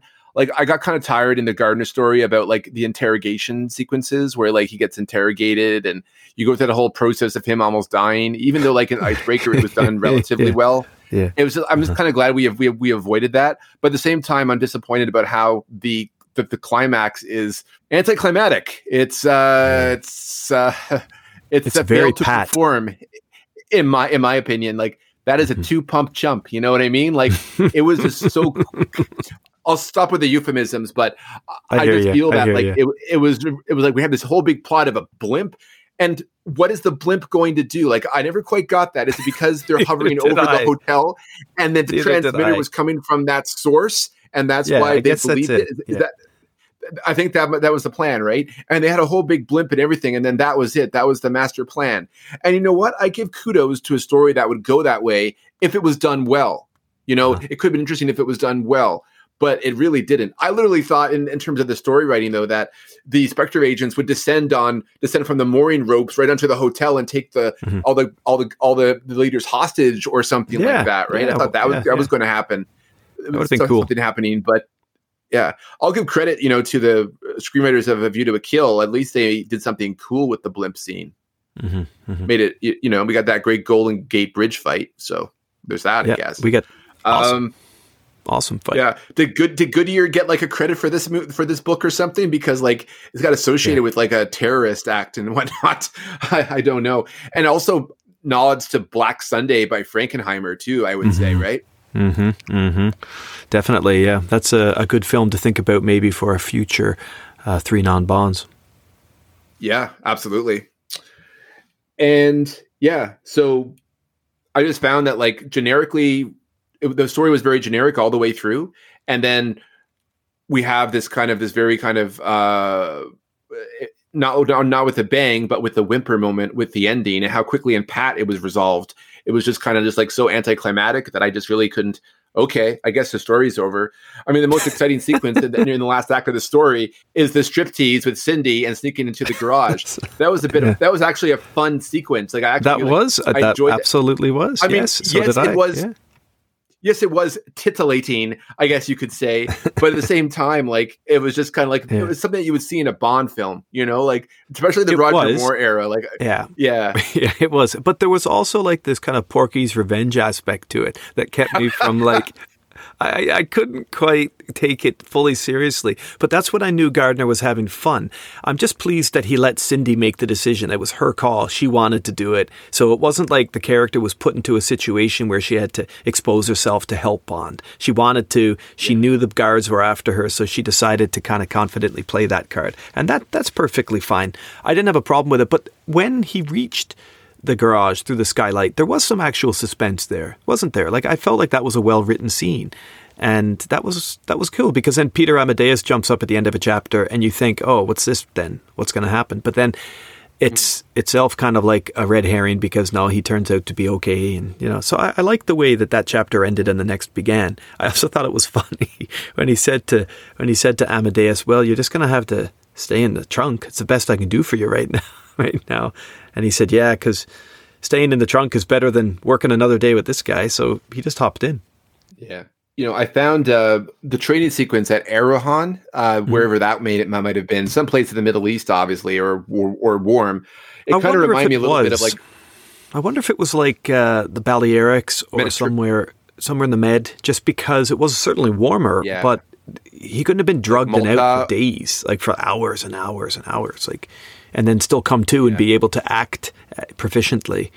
You know, of course, I mean, verisimilitude is not really high on Gardner's list here. So, yeah, it could have been like It could have been North Africa. That's very possible. Yeah, that's true. Good point. I can see that, or the Canary Islands too, or something like that, where they could get him back quickly in time. But I did like, in terms of like, nice. There were some nice Bond mots here. For example, we have the Arahan facility. It kind of reminded me of Spectre Island from Russia of Love. Yeah, I think so. I think that's a fair say.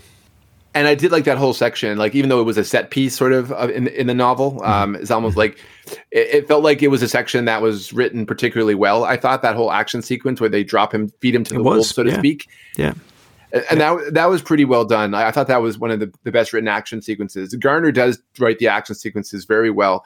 He has a way of demonstrating violence and finesse at the same time. Yeah. And he doesn't get overly gory about it, but he gives you like quick streaks of blood and brain, but then he moves on. He doesn't kind of like overindulge into the gore and stuff like that. And he makes it very professional on how he describes the action. So I did enjoy that section. I think that was my favorite part of the whole novel, was that whole section. And to me, I thought that was going to be kind of like the bouncing point. That would be the jump off point to maybe amping up the narrative too. But it kind of cool. As soon as he goes back to the facility, he then has like the war games thing, like borrowed right from Never Say Never Again, almost, except for using like the Revolutionary War with the computer programming. The Erewhon thing to me did sort of make me think of the Mujahideen training stuff in Daylights. And I might have just been, projecting a little bit there because I know what's coming up in the films. But I do wonder if maybe there could have been a little bit of that on the go, Yeah, kind of like a precursor to Kamal Khan, a little bit. Yeah. Sorry, Kamal Khan. Cameron Shaw. Cameron Shaw. Yeah, indeed. Cameron Shaw, yeah. And Art Malik could easily have played Rouhani at that time, too. So that's possible. Right. But, buddy, there's an elephant here with the narrative that we just haven't spoken too much about. And we don't need to say a lot about it. But the reason that I'm really sinking this one is because I find it preposterous, even for the time. And this is me giving benefit of the doubt, okay?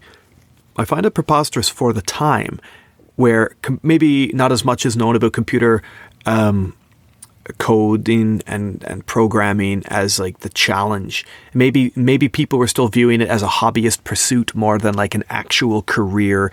The idea that Bond could, even in 1983 when the book's being written, that he could just become a computer programmer or trick a genius in this field with only a month's training, it's insulting. It's ridiculous. It suggests how little was made of the rigor of the craft. Yeah, that's right. I'm sure, or perhaps like Gates and Job and Wozniak were insulted by this movie.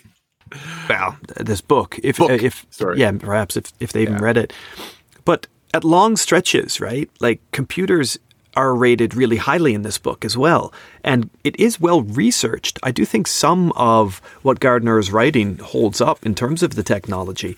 But the idea that Bond could go away in Monte Carlo with an attractive woman and learn this, it's just ridiculous to me. I don't know why Gardner decided to do that. Like, if Gardner had sent him to like this, public service facility where he met like actual computer programmers who were like boring nerds, like Homer when he went to, university, right? Like, if he was living with those guys, maybe I could see 3 or 4 months, but I just feel like there's not a lot of, there's a lot of interest in the computing world in this book, but I don't think there's a lot of respect for it as a profession or as a discipline, because Bond can just get in and get it real quick and then go trick everybody with his computer knowledge. It's kind of like, oh, what's the passcode for like, what are the cheat codes for Mega Man 2 on the Nintendo, or like Ninja Gaiden? Yeah. What do I need to do to get ultimate?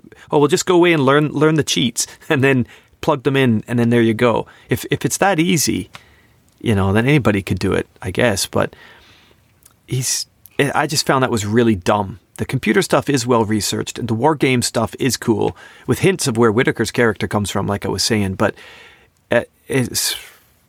I just couldn't get past that jump the shark moment. And even given benefit of the doubt to Gardner and recognizing that we're 38 years distant from this book, I still don't think in 1983 there would have been anybody in the computer world that would have read this and been like, oh, he totally gets us. Like, this is it. This is a computer. Like, anybody can learn this stuff in a month. No. And you said it a few minutes ago. After Icebreaker's pretty inventive original plot, which was still safe, but inventive and original, this feels really easy and convenient and slapdash and kind of paint by numbers. And let's use computers because they're going right now. Let's use these kind of hot terrorists because they're going right now. And an airship. Let's throw an airship in because, they're all over the football games in America. So here we go. Yeah, throwing a bone to the American audiences. Yeah, I think Let's maybe. talk. Anyway, my score for narrative was 2. I failed it. Yeah, I was really going between a 2 and a 2.5 because I did like the Arahan sequence. I did like how Holy. I did like how Finesse or Holy was tricked in the end, and the setup possibly for future books seems interesting to me. I don't know, like I didn't love the narrative of the story, and I didn't hate it either, but it was very generic. So I'm going to pass it. I'll give it 2.5, but nothing more than that. There were just like sequences, like the things that just didn't add up. For example, Arahan. Why even have that sequence in the first place? Because why couldn't Holy and Rahani just kind of like appear? Like, there's no reason why they had to have that whole like car chase and that sequence. Like it was just creating action pieces. And then we have like the so-called MacGuffin of the story, and this is the epoch signal or the epoch code or whatever it was. I mean, action films of the 2000s and whatnot, like 24, or TV series, for example, like 24, they use the whole idea of the nuclear football. That like code, we know it exists. It's the nuclear football. It's that coding that the president only the president has that can, activate nuclear war. But in the Reagan era administration time, in the Thatcher administration time, I really do not believe there is a de-escalation code for nuclear warfare. This whole plowshare thing, like Gardner must have been an optimist or something to kind of play with that. I don't know. He's making some comment about the time period, and maybe we should have something like this. Maybe in 86, 87, maybe later in the decade, there could have been a potential for it with the whole Gorbachev and all that stuff and the Berlin Wall, but not now, not in the early 80s. Glasnost. Yeah, you're probably right about that. Anyways, I don't see the Jennings, having any compunction about plowshare operation, that's for sure. But going back to the situation, which is this novel, unfortunately, 2.5 for the narrative. Okay. Now let's talk. Now, one thing I want to talk about, because we do always an adversaries, but let's just look at Bond in particular. What is your opinion of the writing of James Bond in this story? Because I'm curious to see kind of like what you think, how he compares to the Fleming Bond. Do you believe this is the same character that Ian Fleming wrote, that even Kingsley Amis wrote? Well, I don't see this. I see this as entirely John Gardner's James Bond now, because this is not a Bond that really gets excited about his food or about his drink.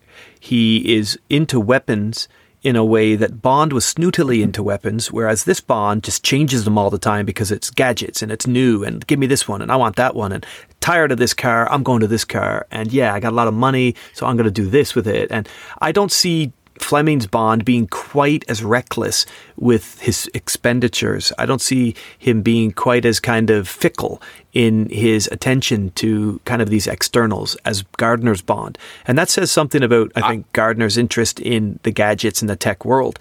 But I don't feel like this is the same character. No, it's not. It's an updated Bond. It's an updated Bond. I don't feel like Gardner's trying either. So I'm not going to say he's failed, because if that's what Gardner is trying to do, then he's failing, because it doesn't feel like Fleming's Bond. There are very few. I remember us talking about this with Icebreaker, and it was kind of a point of action for us with that book. But there are very few weaknesses with this character. This character attracts everybody. This character beats everybody. This character easily finds his way through and into all environments. And as you said, the whole tormented torture scenes, he gets out of these easily. I don't think this is James Bond that Fleming gave us, who was a richer character. This is more like an action hero, like arcade game. This is more like This is more like Mario Brothers on the arcade. You know what I mean? Like, he's moving around, he's doing stuff, he's eating, he's sleeping with girls or women, he's doing stuff. But I don't see him reflecting. I'm going to play that Mario game. Okay, bad example. More like Leisure Suit Larry or something like that. Yeah. Bond is resourceful, but Gardner doesn't give, because, as you said a few moments ago, he pushes the action so much in his story, even creating set pieces for the sake of having them in there. He doesn't allow Bond's reflection here in this adventure as much as he has in, I guess, the first and the third book. I don't see him as Fleming continued character. Amos was trying to do that. I don't see Gardner trying to do that. And that doesn't mean I don't enjoy his Bond. But this is a different idea of Bond. It's the same family of characters, but it's a different writing. In my view, like, I hope that there will still be moments where there are Fleminian feeling and whatnot brought into the stories. But no, it feels to me like when Bond's enjoying a meal and a glass of wine, it's a token toss in there for the reader, and then he goes on. Like, Fleming really sinks into those moments, you know? He really sinks into those moments. Plus the friendships, Josh, that Bond makes in the Fleming books, I think is important as well, because, you know, I think that Gardner's Bond is a lone wolf. Like 4 books in a row now, and his distance from the main, his distance from the team, the MI6 team and his allies is really felt. Like here, he's the most emotionally detached iteration we have seen in all of the Gardner stories, I feel. And it sort of connects to being retired, okay, fine, for the sake of the story. But it's also Gardner, I think, just seeming to care a little less for the relationships and the heritage of the character, and just wanting to push him on into a new place, a new frontier, new adventures. Just, I think he's been influenced by the films more than the books that have come before him. And that's what's really motivating Gardner's writing, is the film Bond, not the literary Bond. And I'm not, again, saying that's bad or good, but these are continued adventures of James Bond. These are not continued Fleming Bond stories.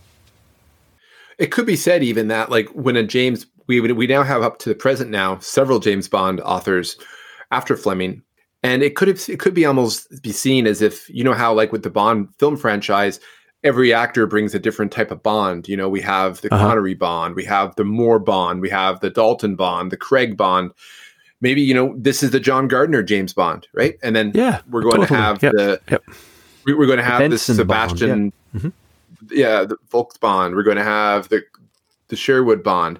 So we're seeing, you know, different. Maybe we got to view it that way, is that we're getting a different type of James Bond. Entirely, I think we have with a different author. I think that's the best way to go about it. That said, we talked about Percy and Freddie and Cindy. We've done enough with the girls and her allies. We talked about the girls. I failed it. I gave it 2 out of 5. Okay. I think Freddie Fortune has some potential, but I found the other characters were just totally just like plot service completely.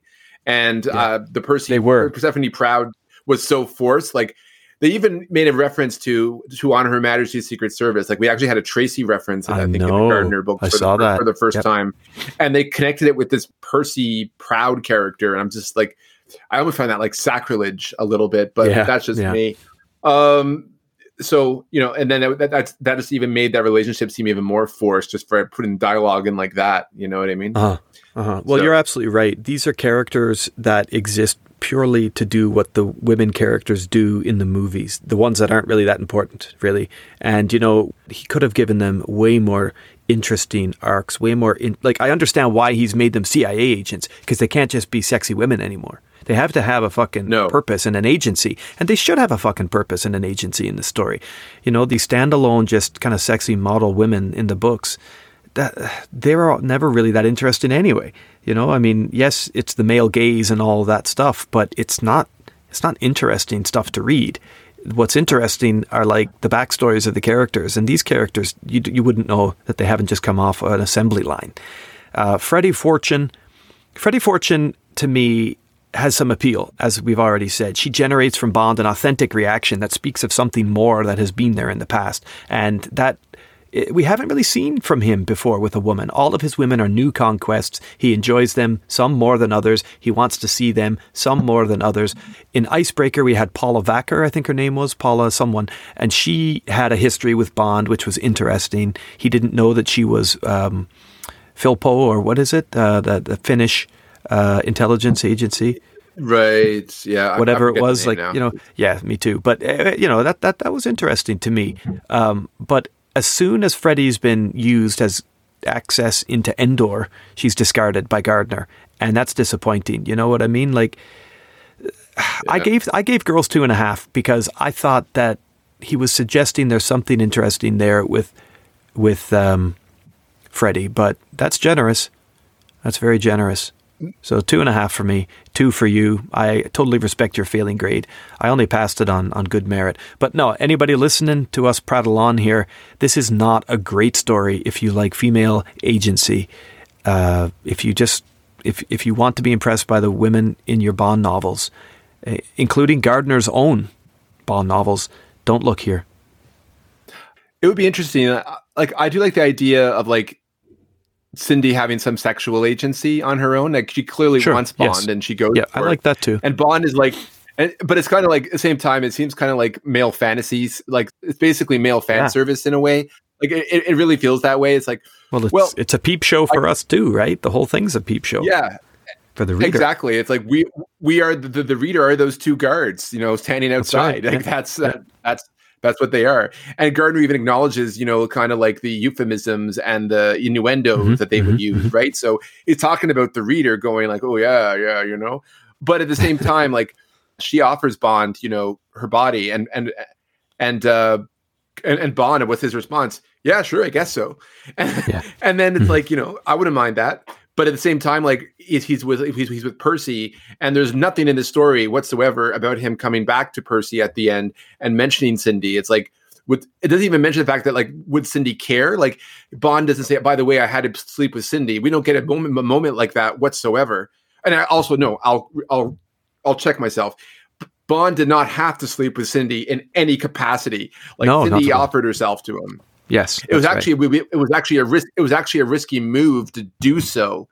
Although Finesse could have bought it as Bond's usual behaviors, I suppose. But Bond does play it kind of aloof, right? Because Cindy is brought up in that meeting with M towards the end, and Percy has asked him twice. Remember, that's the thing that she interrupts M's. Well, she doesn't interrupt. She punctuates M's kind of blasé point about Spectre with by saying, I just don't know, Percy. I've no idea what happened to Cindy. He told her about the previous night, leaving out all that happened after he got back to her room, but repeating the conversation that he had with Holy in the morning. She's turned into a traitor, and she kind of goes off and sits with the other commandeered employees from Goodyear, right, during the operation. But Cindy is just a tool that's discarded. And as we've already said, it's Percy that takes some joy in sending her back to Langley. So it's kind of like cat fight at the end, but not really a cat fight, just dumb. Betty and Veronica, there it is, Let's move away from girls. Let's finish this up. We've got locations and equipment. Yeah, I mean, I'll fire on real quick through this, okay, because I think I've already stated my feelings. Monte Carlo, it's a total gimmick. Like, why are we here? It feels a bit counterintuitive. It feels fan service because this is a book that's not going to do anything with casinos or drinks or meals or anything like that. So let's just set the computer training episode in that part of the world so that Bond can get out and fucking jerk himself at the table in the evenings. You know what I mean? Like, that's really what this is about. And it's dumb. I just find it dumb. I guess it satisfies the glamorous idea in Gardner's mind of a hardworking agent who also plays hard at night, but that's almost like Miami Vice bullshit we got going on there. I don't like that very much. Endor. We need some more Crockett. Yeah, totally. Endor is okay as a setting, I guess. I like the idea of having this big room where they have these game simulations going on. The country house itself is really poorly described. I thought the best interior presentation we had in any of the Gardner books so far was when we were up in Scotland in License Revoked, or License Renewed, rather. We had that going. I thought that was pretty cool with the Laird of Macaldy. But no, Endor, Erewhon was a good scene, and the airship is cool as well, but these aren't really settings. I find this a really boring book. A boring book for locations. Really, really boring book for locations. But because it, it suggests perhaps a bit of world building, the Erewhon stuff, I went for 2.5, but I struggle to go above that. Though I do appreciate there are people who might want to. They might really like Bond in Monte Carlo or something like that. I don't know. 2.5 for me. I passed it. I did 2.5 as well on this particular category. I found the location description, particularly like in England, for Nun's Cross, Endor, that was fine. It worked well for the story, I think, and he gave me a feeling of where Bond was and whatnot. So I could feel, the atmosphere in that respect. I liked how Gardner described how they were flying over, how different it is an experience flying in an airship versus like a plane. Mm-hmm. The idea that you're kind of just like almost floating over the landscape, like I think I liked how he described that. So the vistas, not the blimp itself, but the vistas the blimp created and the visual imagery that created for me, I found that very compelling, which me finding that compelling and exciting was of course deflated like the dirigible itself when that final act came. So yeah. Well, okay. I passed it. 2.5. That's what I have. Right. Well, let's move on and finish our conversation on Roll of Honor by talking about the gadgets. Now, you're a gadget guy. You like your equipment, so I'll let you have a go first.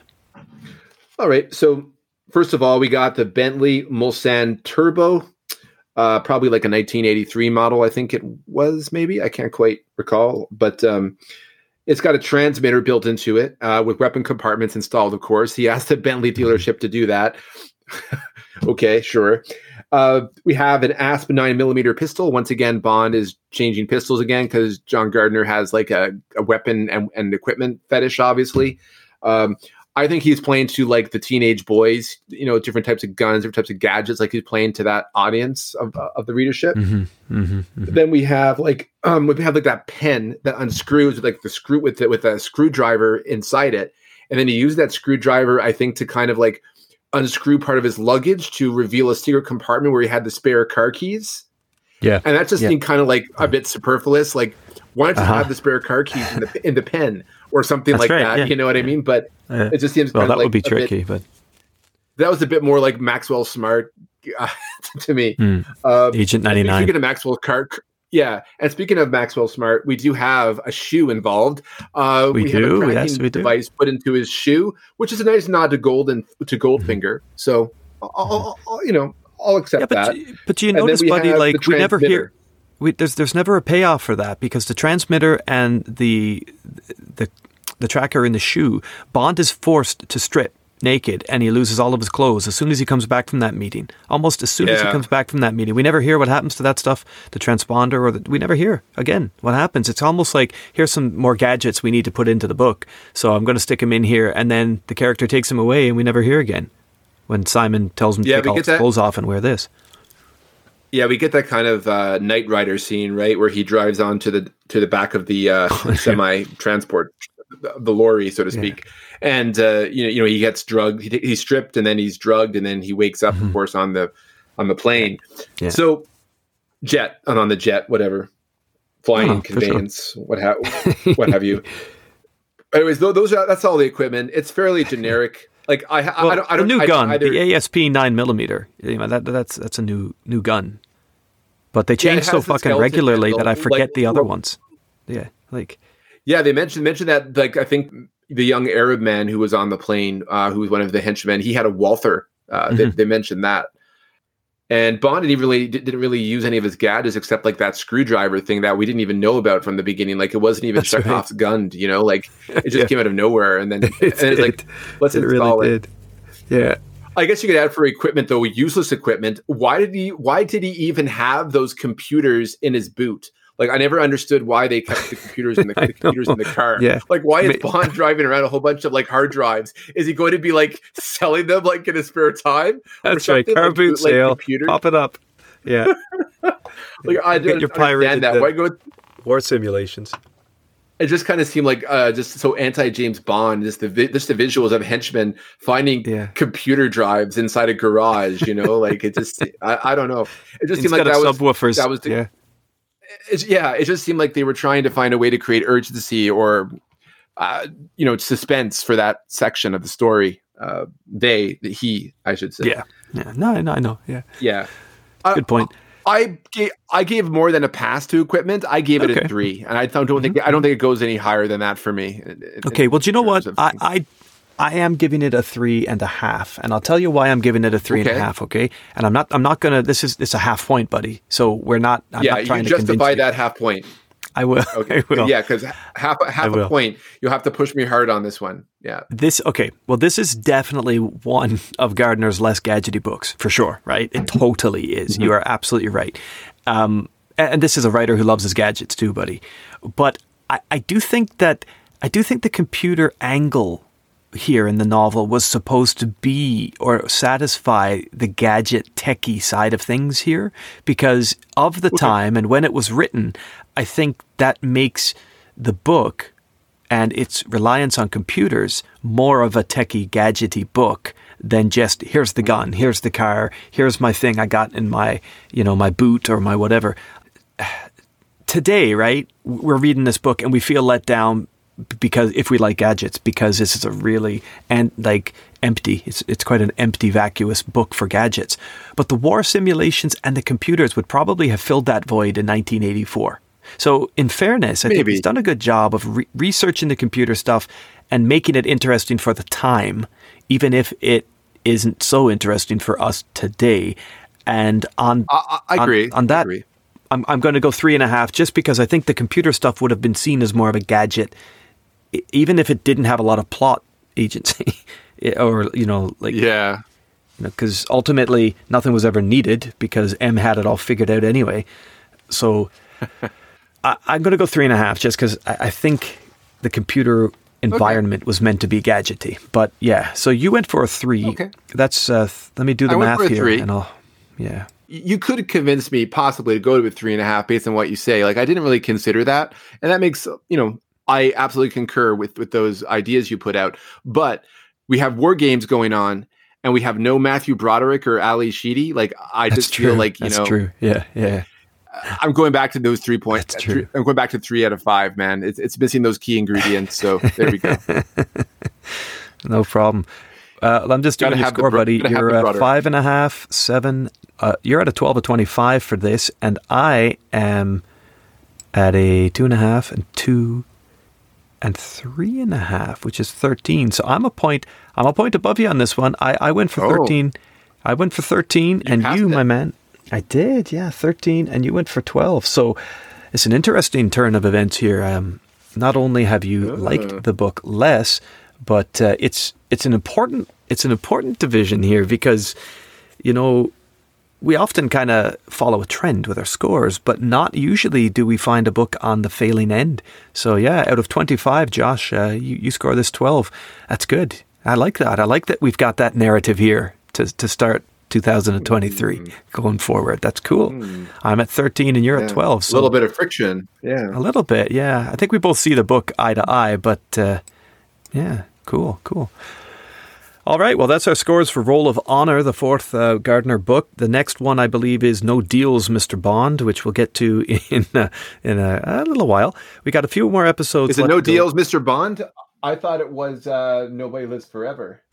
Quite right. You are, my good man. Nobody Lives Forever. Right? Because you sent me those two books. Yes, so I'm assuming that was the next one in order. You're correct. Let us know what you thought about our scores and how this book situates on your favorite Gardner or Bond novels. Give us an email at bondbynumbers3@gmail.com or check us up on Instagram and respond to the post there that you see on this book.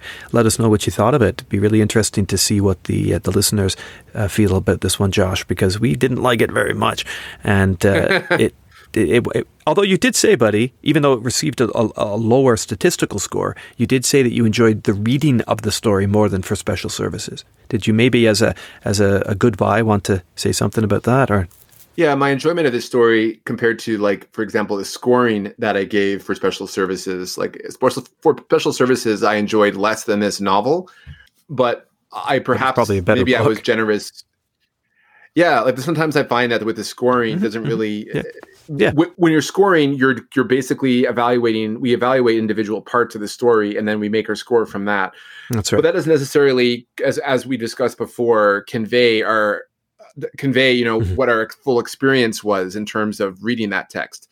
So I enjoyed this novel. Like, it's a Bond novel. Like, it was okay. I enjoyed it. I didn't have any qualms about reading it. Yeah. Like, it has some action sequences, it is what it is, and I enjoyed it. I didn't hate it. I didn't love it. I didn't really like. It's like a complete indifference to me. Like, it just felt like it was just a routine. Just a routine assignment on my desk, and I did my due diligence. That's right. I read it in the span of an evening. And and then I just cranked out my. This is the show that came out of it. Yeah. Exactly. That's what we have. Well, thanks everybody for listening to this episode. We will be back on Bond by Numbers very soon with our other co-host, Jeff Chapman, to do a non-literary Gun Barrel episode. We've got a couple of more features left to this season before we close shop for our winter break. So we'll see you back here on the show very soon. Josh, thanks, buddy. It's always good fun talking books with you, even if they're not always up to scratch. Yeah. Take care, everybody. Bye-bye.